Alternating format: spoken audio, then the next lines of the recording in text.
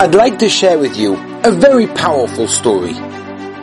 This year, the school told everybody that the performance would be a performance of a lifetime.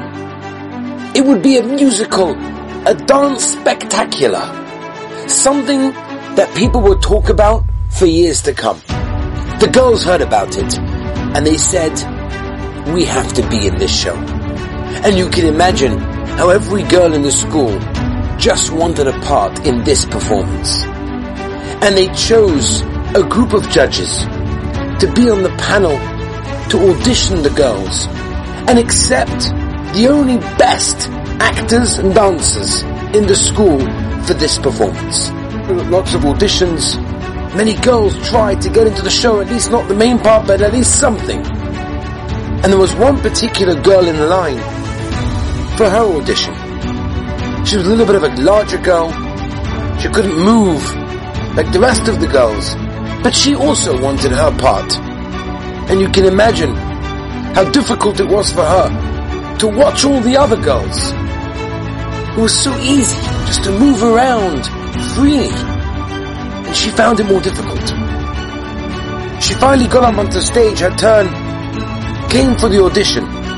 She stood in front of the judges as nervous as anything, and she started to try to do some kind of movement. And you can imagine the scene. She didn't stand much of a chance. She left the stage humiliated, upset, and very down. At the end of the session, after auditioning all the girls, this girl walked up to the judges and said, "Can I please try again? I want to audition again. I feel that I didn't give it my all." The judges were shocked. They were amazed by her determination. And they said, "Yes, try again." And she got up again and tried.